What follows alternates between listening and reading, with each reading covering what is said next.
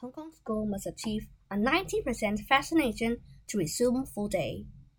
The city's education minister has announced that Hong Kong schools must achieve a 90% two-dose vaccination if they hope to resume full-day face-to-face classes next month. Chief Executive Carrie Lam said, "If we achieve a high vaccination rate among students, schools could resume full-day teaching and organize more extracurricular activities, including sports. Also, Hong Kong schools will be permitted to resume half-day face-to-face classes on April 19 at the earliest."